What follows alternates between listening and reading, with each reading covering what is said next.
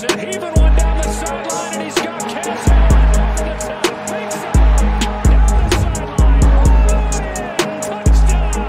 His signature move and his signature performance. Cass Allen, deep ball one more time. 58 yards this time. You're listening to the Bruin Bible. This is your host, Will Decker, bringing you UCLA football content all throughout the year for LA Football Network. What is up, Bruin Bible listeners? This is your host, Will Decker. We've got a very special sponsor to lead us off. We got BetOnline. BetOnline remains your number one source for all your baseball betting needs this season as it is officially opening day. Get analysis of every play, prop, and point at BetOnline. You'll find the latest odds, bracket contests, team matchups, and game trends at BetOnline as a whole. BetOnline is your baseball, basketball, football headquarters this season. Head to our website today and use our mobile device to sign up and receive your 50% welcome bonus on your first deposit. Be sure to use your promo code, BELIEVE, to receive your bonus pay. BetOnline, where the game starts. Now to the Bruin Bible. Nice cut, dude. Hey, man. Well, welcome to the brand new edition of the Bruin Bible. It's a Sunday night evening event.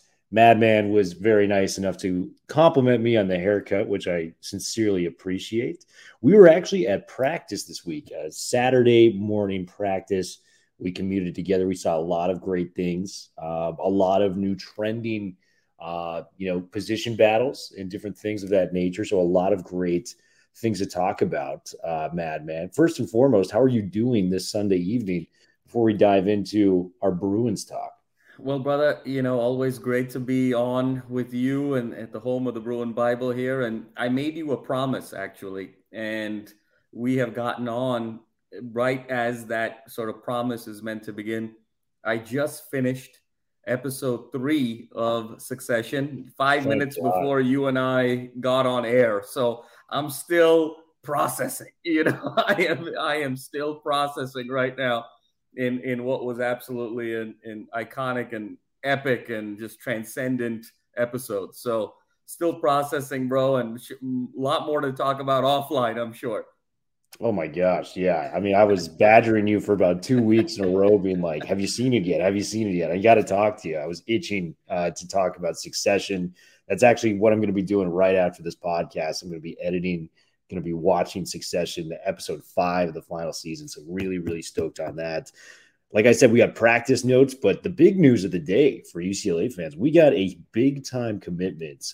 Mark Schraller, offensive tackle, 6'6", 270 from Mission Viejo for the 2024 group. He's a 4-star on some publications. He's a 3-star on others, but this is a guy that has a lot of great offers. He had Auburn, he had Arkansas, he had Colorado with Dion. I mean, they're a player now, right?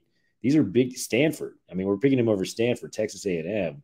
A lot of these schools in Michigan and Notre Dame were some of these schools looking in that were interested at the very least. Chip has really kind of, made progress in the recruiting portal after the fans have kind of come out against him, have kind of lobbied in different ways that he lacked the pedigree in terms of, going out and acquiring these top-notch recruits. What does this commitment mean to the class, knowing that he's not only addressing a 4-star caliber player, but doing it at a position where offensive line is a serious need, No, absolutely, Will. I think it speaks to a number of different things. One is when it's the right guy, Chip can recruit as good as anybody else. And when he sort of believes in that player, believes in their abilities, and believes in how they fit within his overall style of play, he's going to be very aggressive. It's hard to impress Chip and sort of cross that threshold. I think it also speaks to what UCLA is building here. And I think you and I have sort of talked about the Dante Moore effect, very similar to the LeBron effect. And when a great player goes to a team in the NBA, a LeBron James, then other role players want to come and join him in the quest of a title. And I think that's what we're seeing here with this offensive lineman, in looking at, hey, I get the opportunity to block for a Dante Moore in the future in the next 2-3 years and really sort of build and be able to play in some really big games. And I think the third piece of the puzzle is the ability for UCLA to attract elite offensive line prospects now that they're going into the Big Ten. And I think the ability to play in that conference in such big games, meaningful moments, I think is something that's very, very attractive to these young men moving forward. So I think this is the first of many dominoes to fall in the class of 24 and beyond, especially when you have the likes of that coaching staff that's young, that's charismatic, and can pull these guys in from a number of different places. And they're starting to get guys from the top-notch schools within Yes. the area. I mean, Mission Viejo is a very solid program, but we got a couple Bosco guys in the program that have enrolled in early.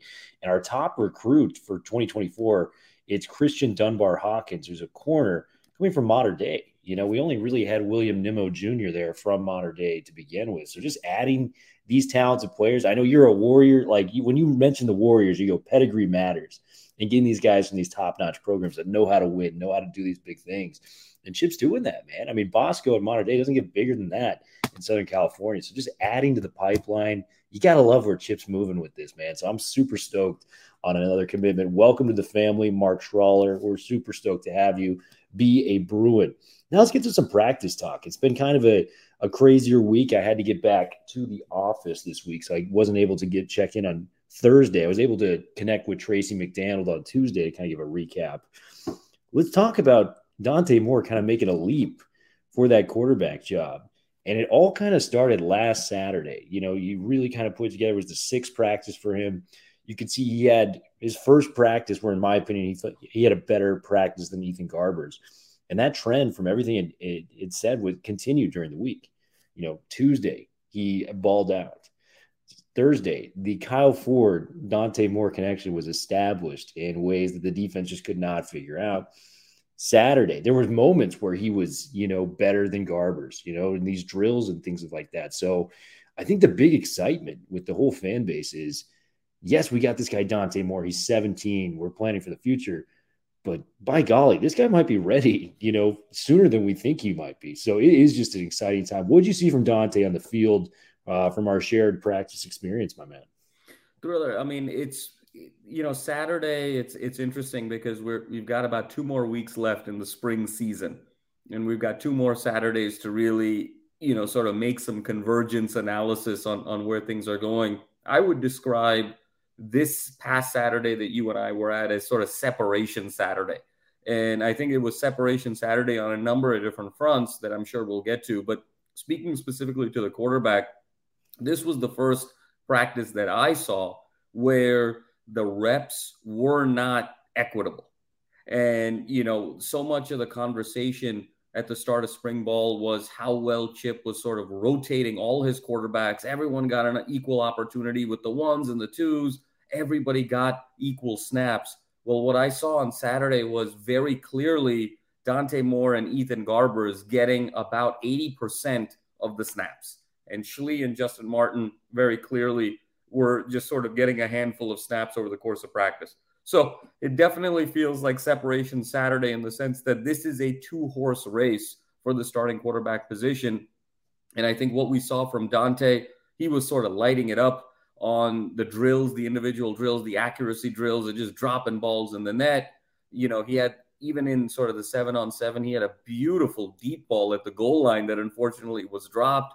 He also kind of made some right reads. And even when, again, he was kind of throwing the ball away, every possession you saw kind of the poise and the quiet feet. And, he's starting to kind of get that command in terms of this offense. But I thought on Saturday, Will, there was also some challenges. I thought the defense really stepped up, deflected some balls, provided some confusion to Dante as well. And I thought Ethan Garbers did a spectacular job in practice as well. And I think, just in terms of his ability to roll out, find Kyle Ford, find Sturdivant, beautiful fade ball he had. He also found Kyle Ford for a lovely play action, kind of wide open touchdown in the end zone. So I think right now, I still feel that Garbers knows the offense the best. I think Garbers is still the leading man as of right now. But as you and I have joked, objects in the rearview mirror are closer than they appear. And this gap between Moore and Garbers is shrinking. And I think where the gap was 2-3 weeks ago, I think Moore has probably eaten 65 to 70% of that gap with Garbers. So I still have Garbers 1, but Moore is closing. And I think it's going to be great to see in the next 2 weeks how much more can he close, and then what's the state of the summer going to be going into that late summer, early fall period. Yeah, and it's been incredibly fun to watch. And this is what I would say with Garbers, man. It's like the little drills. I mean, we're watching, you got to fit the football within this tight little window areas. And Dante hit like 6 or 7, like he was balling. And, we were kind of just like, man, this kid is incredible. And it just time and time again, when Garbers goes out there, he might not be the most impressive guy in the drills. He might not do this. But in terms of moving that football on offense and the closest game-like scenario, 7-on-7, 11-on-11, he's still that guy, man. He's still that guy right now. And I'm just incredibly impressed. I just hope they trot out the best player moving forward. Keeping it on quarterbacks, Justin Martin, like an incredibly talented quarterback who we were ecstatic about, like 4 or 5 months ago, in the future of what he would bring to the program. I love this kid. I want to root for this kid. But, man, it just does not seem like with his talent level and where this program is headed already with Dante in the fold and how already impressive this kid is at 17, that the best role we can really offer him is a backup. So what is the likelihood of Martin transferring, when that spring window actually opens up in a couple weeks? Yeah, Will, and you and I have kind of talked about this both on air and off air the last few days. And, it kind of goes back to the conversation we were having where you've got the tier 1, tier 2, and tier 3 right now. And tier 1 is Garbers and Moore. Tier 2 is Justin Martin and Schlee. And then tier 3 is Chase Griffin. And the way you would describe and differentiate tier 1 from tier 2 is that the tier 1 players consistently, play over play, drive over drive, snap over snap, they are giving you an opportunity to make the right play and to make the big play. With Martin and Schlee, they, on any one given play, they can do something phenomenal, but their ability to string 2 and 3 and 4 plays in sequence is where there's a challenge right now. So there's a little bit of inconsistency. And when I look at Colin Schlee, for instance, and you and I have shared this, him transferring from Kent State, being an older guy, being 3 years, 4 seasons in that Kent State program, 3rd team All-MAC last year, I don't see him transferring again. He's gotten a graduate degree. He's working on his graduate degree in law at UCLA. I think he's sort of settling in and saying, hey, wherever I fall in this pecking order, this is where I'm going to finish out. And I think Garbers and Moore obviously going to take this very aggressive approach going into fall because they're really in line. And so that leaves Justin Martin as sort of the odd man out. And given that we have 2 more weeks here and then the portal opens up again from May 1st to May 15th, if you're a Justin Martin with the talent that you have, and now you have to deal with Dante Moore in a head-to-head situation, even if it's not this year, but for the next 2 years thereafter, you have to wonder at this point, this kid is a year younger than me, and he's already so far ahead. I mean, can I legitimately catch him at this point, given the level of eligibility we both have left? And when you look at some of the lower tier of the Pac-12, when you look at some of the teams that are in the Big 12 itself, there may be some opportunities there. And I think unless I see a pretty significant jump here in the final 2 weeks, Will, I think that we're staring at about a 70% likelihood that Justin Martin is going to be pretty aggressively looking at his options in the transfer portal in these first 15 days of May. Yeah, and it's unfortunate. I root for every kid that comes into the program, and he's got a bright future wherever that may be. Unfortunately, unless if he's comfortable in that backup position, I just don't know with Dante being this impressive this early. So, thoughts to our guy, Justin Martin. And give a shout out to yourself, man. You look like a professional podcaster. You look like you're doing audiobooks on that, just recording into that, man. So we got mad love for the setup for the Madman. Is up, Bruin Bible listeners. We have another advertisement for you. We are so lucky to be sponsored by the great people at Athletic Greens. I started taking Athletic Greens specifically because I was lacking energy, lacking focus throughout the day, and needed some special pick-me-up ingredients to make things happen in my life. Athletic Greens has done just that. I've become absolutely addicted to the process. It has over 75 high-quality vitamins, minerals, whole food source ingredients, probiotics, adaptogens to make your life easier by doing this during the day. I like to take it to start my mornings off. I like to do it before a workout. Makes you feel energized, focused, and just have a lot more energy throughout the day than I typically expected. Right now it's the time to reclaim your health and arm your immune system with convenient daily nutrition. It's just one scoop in a cup of water every single day. That's it. No need for a million different pills and supplements to look out for your health. To make it easy, Athletic Greens is going to give you a free 1-year supply of immune supporting vitamin D and 5 free travel packs with your first purchase. All you have to do is visit athleticgreens.com/LAFB. Again, that is athleticgreens.com/LAFB to take ownership over your health and pick up the ultimate daily nutritional insurance. Athletic Greens, a game changer when it comes to your health and your focus and your mindset. Before I get to the defense, the defense did have a very impressive day that I'm excited to delve into. Let's talk about some of the offensive guys. I thought Kyle Ford has kind of solidified his status as wide receiver number 2. We knew the hype coming in. We knew it was USC, but Sturdivant was so far ahead of the pack, in those first 6 or 7 practices. I still think he is in a lot of ways, but Ford has continually been reliable in ways that, upon reflecting from our practice on Saturday, I kind of sat and thought with it.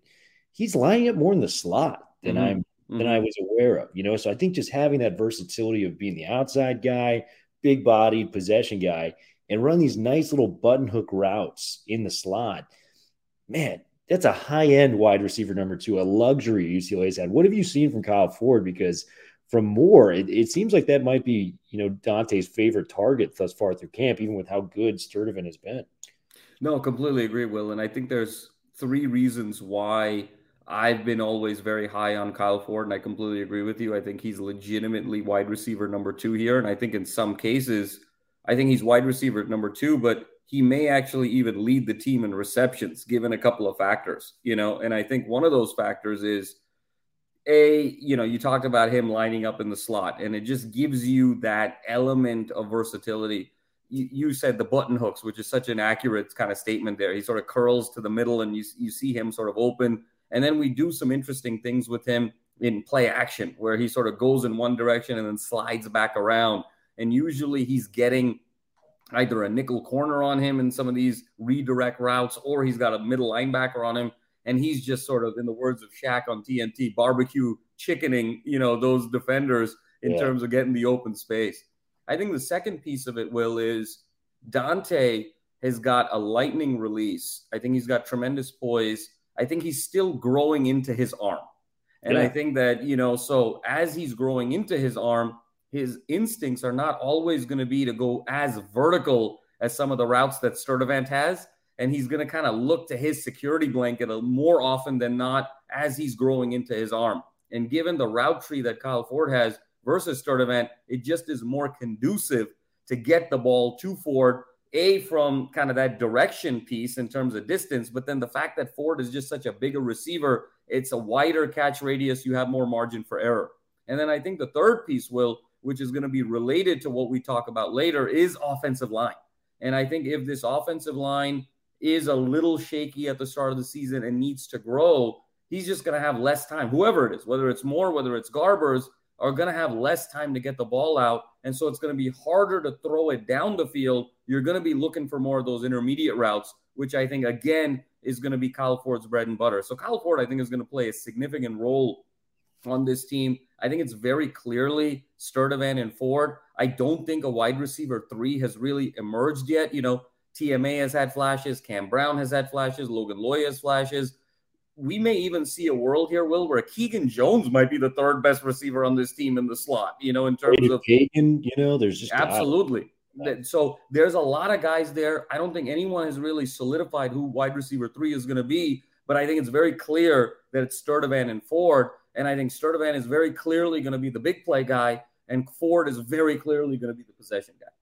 Yeah, and for folks, we are trying to come up with some great T-shirt designs to get our Sturdivant and Ford going. We're thinking Sturdivant Ford 2024.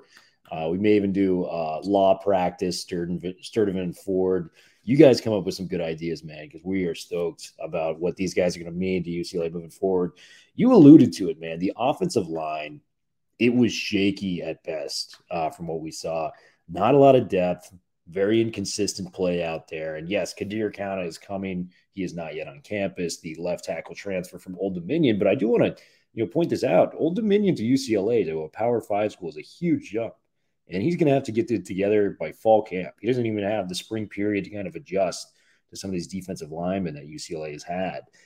How many transfers do we need? And I know everyone's going to be like, oh, we're not going to get any of these transfers, blah, blah, blah.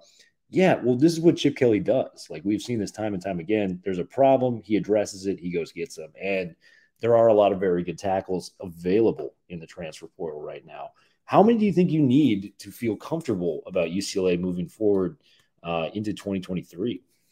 Will, it's an interesting question. And I think going into spring ball, we had said we probably need between 1 and 2 guys on the offensive line to sort of shore up the depth.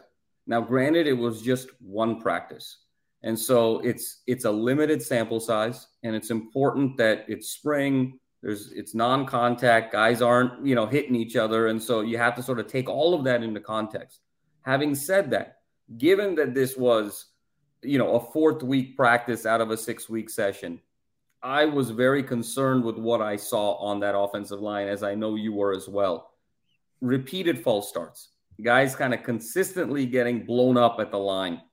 It was really a situation where we talked about Moore and Garbers, and I think Garbers sort of separating from Moore because, truth be told, Will, Garbers was the only guy who could really move the ball on this defense, given the state of the offensive line on Saturday. And so the fact that Garbers was really the only guy who was kind of getting consistent points on his reps, A, speaks to just his knowledge of that offense and being able to get the ball out, but B, it was very concerning. The defensive line and that front seven just owned that offensive line right now. And so given the things that Chip likes to do, we've talked about the zone run game a ton. We've talked about the variation in the pass game. This is all predicated on timing and having enough time for the quarterback, especially as we go into this year where we don't have that DTR element of improvisation, of breaking plays down and, going to sort of secondary and tertiary plans. I know that DTR was very erratic at times with kind of just the traditional throw, but where he excelled like few others was when the play broke down or when a blitz game, he could get out, improv, sandlot it, and overcome some of those deficiencies. Garbers is not the athlete DTR is. Moore is still young, growing into his body. So you're not going to have that dynamism back there that you did last year. You need more of a traditional blocking scheme and concepts to be able to hold containment, hold the pocket for these quarterbacks to be able to make their reads. So coming all the way back here, Will, we initially said between 1 and 2 guys. I think I need to up that to between 2 and 3 guys. I don't think one transfer is necessarily going to alleviate some of the concerns here. I think UCLA's really got to look at least 2 guys, maybe even 3. And I think the 15 days in May is really got to be focused on that. Yeah, and to our credit, I believe Spencer Holsteed was out once again on Saturday. Yes. He missed about 5 or 6 practices. This is the Purdue transfer that was like an all Big Ten level, guard. So I believe him being there, he's our best lineman on paper returning. That's going to be a big help having him back. Counter, we kind of got to wait and see. But yeah, 1 to 2 guys feels comfortable for me. If we can just get that line to like a B-, this team is going to roll, man. This team is going to absolutely roll. So I'm super thrilled with that. Before we move to the defense, just want to get some quick hits with you. Running back room, are we still on the wave that TJ Harden is RB1? Are you still on the wave that Colson Yankoff is fighting for RB2 over the likes of Carson Steele, which I love the take. I'm all in on it. Will, I think that right now, again, we talked about separation Saturday at the quarterback position. We've talked about it at the wide receiver position. I think the running back position falls into that camp as well. And right now we've got, I think, TJ Harden very clearly RB1. I think his feet, his ability to go side to side, hash mark to hash mark. He's comfortable holding the ball with either hand. He's comfortable running in either side. And then, of course, the ability to catch the ball out of the backfield in a receiver-like position to generate yak. All of those things, I think, make him very clearly RB1. And then I really think the battle between Steele and Yankoff is getting tighter and tighter. And frankly, Will, just in terms of eye test on Saturday, if you told me, let's put the resume aside of how many career yards they have, how many career touchdowns, where they came from, pure eye test, Yankov looked like the better back to me on Saturday. And so I think it's a real battle there, and I could very well see Yankov supersede Steele as that RB2. And then I think Atkins is in there in these goal line situations, red zone situations, 3rd and short, 4th and short situations. I think he's going to be the specialist back. And then it's a bunch of younger guys kind of fighting for roster spots. But I think it's very clearly those three are really in the running to be an everyday back. And I think Steele still has the edge a little bit, but I have my money on Yankov not only closing that gap. I really see a world where Colson Yankov is going to be RB2 in the fall. It's hard to sort of believe that based on where he was on the depth chart last year. But honestly, Will, I'm seeing it. And you use a great word when describing him. It's just that burst, that secondary burst that I just haven't seen from Steele yet. Steele hasn't been able to get to the edge. Steele hasn't really been able to kind of show a second gear. And he also hasn't looked totally comfortable catching the ball out of the backfield. Very good player. He's a battering ram. He's also kind of getting used to life in the Pac-12 as opposed to the MAC. So it's all an evolution. Very excited about him. But Yankov just kind of brings this element, with his size, his quick feet, just his ability as a natural athlete. I just love what I'm seeing. And I think Chip's going to keep kind of using him, because of just his ultimate versatility. Yeah. So we got the same running back room. We'll talk about tight ends in the future.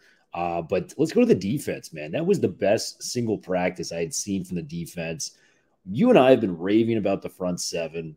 Latu, trust me, guys, Latu is looking in form. I think they're just trying to, given his injury history, just kind of save him for the regular season coming back. So he's looked great, but the interior of the defensive line was looking fantastic. And I know this is a breath of fresh air for UCLA fans. Keanu Williams, the new transfer from Oregon, blowing up a play. My guy, Jay Toya, getting in there, getting in the trenches, closing up gaps for these quarterbacks to have no room to breathe back there. It's been fun to watch. You got the Murphy twins coming back. Carl Jones is back. I mean, man, it's an embarrassment of riches on the defensive line in terms of depth. Pretty much the complete opposite of what we have going with the offensive line, if I was being honest. And then you have the linebacking room. And I know you've seen 2 practices now of Oladejo. How freaking big is that guy, dude? That is the first guy off the bus where I'm like, it looks like Forrest Whitaker's character from Fast Times at Ridgemont High. It is scary as hell. It is unbelievable. And then we're missing John Vaughns. We'll get to the secondary in a second. Jordan Anderson's not even on campus yet, who I actually think maybe of the MAC transfers, I actually think he might be the most impactful. You know what I mean? Given that starting safety spot's open.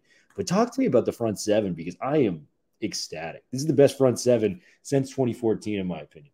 No, Will, I mean, the front seven, just there's a versatility to it that is just absolutely staggering. And when you look at who this team is going to have to play, you can put a front seven sequence for any type of situation. So let's say you got to go play SC, and they like to kind of throw the ball to their backs in the backfield. They like to, sort of air it out with Caleb. So you're going to have the athleticism of John Vaughns. You're going to have Carl Jones kind of rushing the passer. You're going to have Latu. You're going to have the Murphy twins. Then you play a Utah, and they want to be sort of more stout in that more traditional running game. That's where you get your Toya and your Keanu Williams are really going to be sort of space eaters and clogging up the middle to really kind of get those teams in second and third and long situation. Then you've got kind of the Oregon States where they really like to run a ton of play action off of that running game. And that's where you've got sort of the on-ball speed of a Moasau to be able to go and address that. So I just love where this team is in terms of front seven. I think no matter what an offense is going to be able to throw, they are going to have the personnel to be able to match up. And the guy who just looks like a specimen, Will, is Oladejo. I mean, my goodness. And it's been remarkable the last 2 Saturdays. We've seen another specimen, maybe the ultimate specimen in all of football, DK Metcalf, be on practice. And honestly, Will, I'm looking at both those guys, and I'm like, I just want to see them sort of stand next to each other just to understand what the proportionality of Oladejo is. Like, who is this guy? I mean, he looks like somebody from the future. It's absolutely remarkable. And he was the guy, truthfully, Will, Toya probably had 5 or 6 plays where he just sort of disrupted the running game. Yeah. Oladipo was the guy who got a couple of sacks in practice. He had a couple of deflections. I mean, he was just flying all over the ball. And you put an Oladipo with a Muasau, with a John Vaughns as your linebackers, and then you just let your run stoppers do their thing and your pass rushers do their thing, and they can just do one job. I mean, the sky is the absolute limit here. And so, again, I agree with you. A little bit of concern on the offensive line. They need to evolve. They need to have sort of a similar growth trajectory as they did last year. But the reason they have looked like they are struggling maybe even more than they actually are is because of the likes of Oladipo and Latu and Muasau just absolutely terrorizing teams. Yeah, and I think all these guys have a chance at Pac-12 first team all defense if everything goes right. I think that's a big statement with Latu leading the way, maybe as defensive player of the year for the conference. I mean, he was runner-up last year, which makes me think he can't win it this year. You know what I mean? So secondary, I thought it was a pretty improved group. You know, I'm liking the initial results I'm seeing. It's coming from a variety of different areas. I thought Davies had moments. I thought, you know, we were talking to John Humphreys and, you know, Alex Johnson's dad. Alex Johnson may have been the most consistent corner so far all throughout camp in the slot. Humphreys made plays. You know, Kirkwood has moments out there too. And, you know, I've seen stuff from Kamari Ramsey that I've really liked. Nimmo, I'm a huge William Nimmo fan. Like, that's my guy right there. I love that dude. So it's just like, I'm feeling confident. There's something that's changed a little bit with DeAnton Lynn coming in, Whitfield coming back, putting all of this emphasis on developing the secondary. I mean, you know me, I say this every year, but the stock is looking great this year, man. You got to buy low. You got to buy low, and this is where you're going to buy it. Tell me what your thoughts are on the secondary, my man. No, Will, I completely agree with you. And, you know, you mentioned some of the names, obviously kind of Kirkwood and Davies and Ramsey and the others all playing exceptionally well. And the thing that's been very impressive with me is that we have yet to see really a lot of big plays from the pass game on offense through mistakes. You know, everything has been what the offense has done, even on these 7-on-7, 11-on-11 drills. Even when they get plays, they're all earned. I mean, and these guys are all in the right spots. And the one thing I really love from what I'm seeing is the technique. You're starting to see, I think you and I, more often than not, we're peeking at the secondary and saying, what number is that?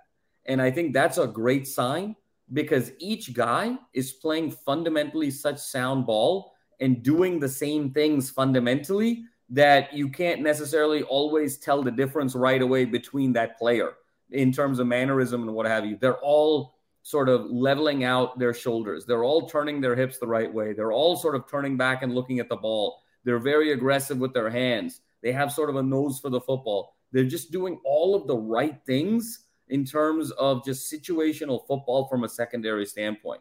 And I think on top of that, there's just sort of an element of competition between that secondary because there are incumbent players, obviously, but I don't know if the newer players really feel like that much separation has occurred where they don't have a shot at a roster spot in terms of being able to start.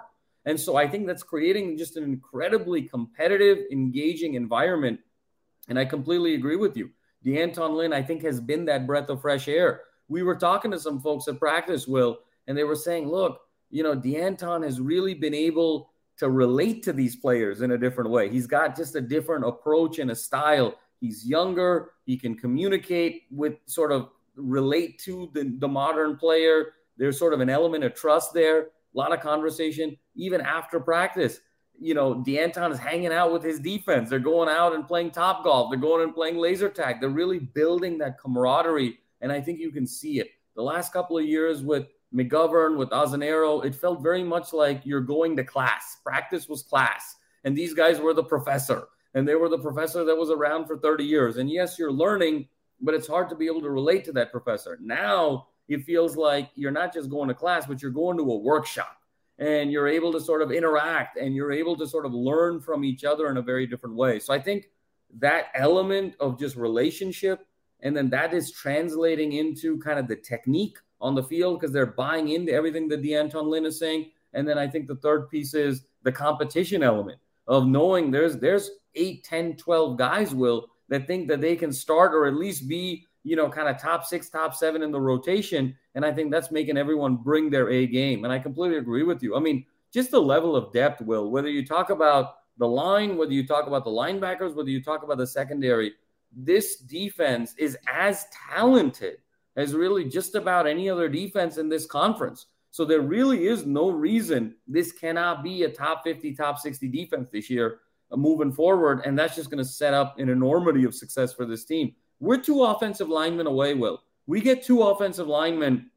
I think the jigsaw pieces are all in place from a talent standpoint. Then it's just going to come down to execution. It's going to come down to development.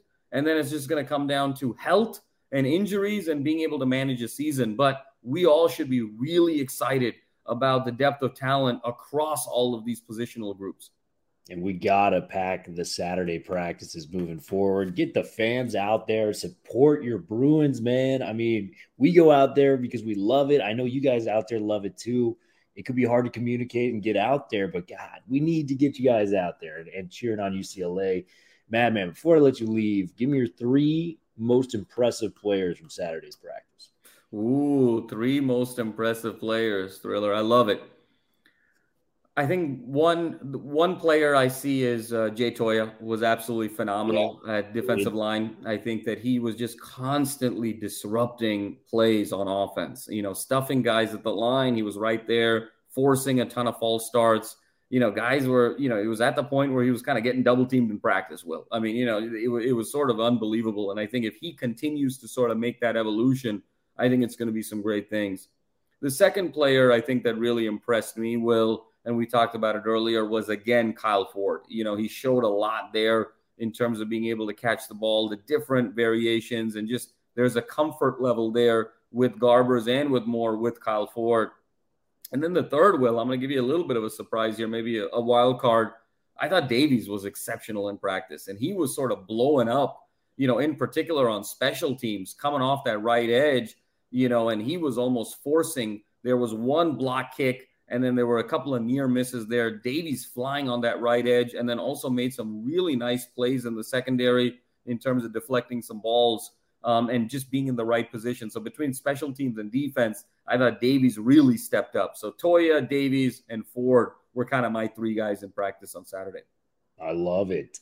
Make sure you guys are liking and subscribing to the YouTube channel. We're going to have practice reports hopefully coming from every day this week, so make sure you're tuning in. Any parting thoughts, Madman, for our UCLA Bruins? Thriller, I'm just really excited to see how these final 2 weeks play out. And I think that next Saturday and the Saturday after, I think there's going to be a lot of eyes in particular on those 2 practices to see how over the course of the week things are evolving. And I think we want to kind of see a couple of things here. I think we want to, again, the headliner here is Garbers more, Garbers more, Garbers more. How is that going to play out? And are they going to get any heat from a Justin Martin? And so I think the quarterback battle is going to be key. The other thing I'm looking at is this Steele Yankoff. How is that going to potentially shake out? And then for me, the third is going to be offensive line. And how now I think the gauntlet has been set a little bit with this front 7. Now, how does this offensive line, obviously minus Holstage, but how do they sort of respond competitively and say, hey, they got the better of us on Saturday. We need to step up our game. So excited to see that competitive response moving forward this week. I love it. Well, like I said earlier, make sure you're liking and subscribing to the UCLA LAFB YouTube channel and the Bruin Bible as a whole. Bruin Bible, we love you guys. We will be in touch very soon. We are officially out.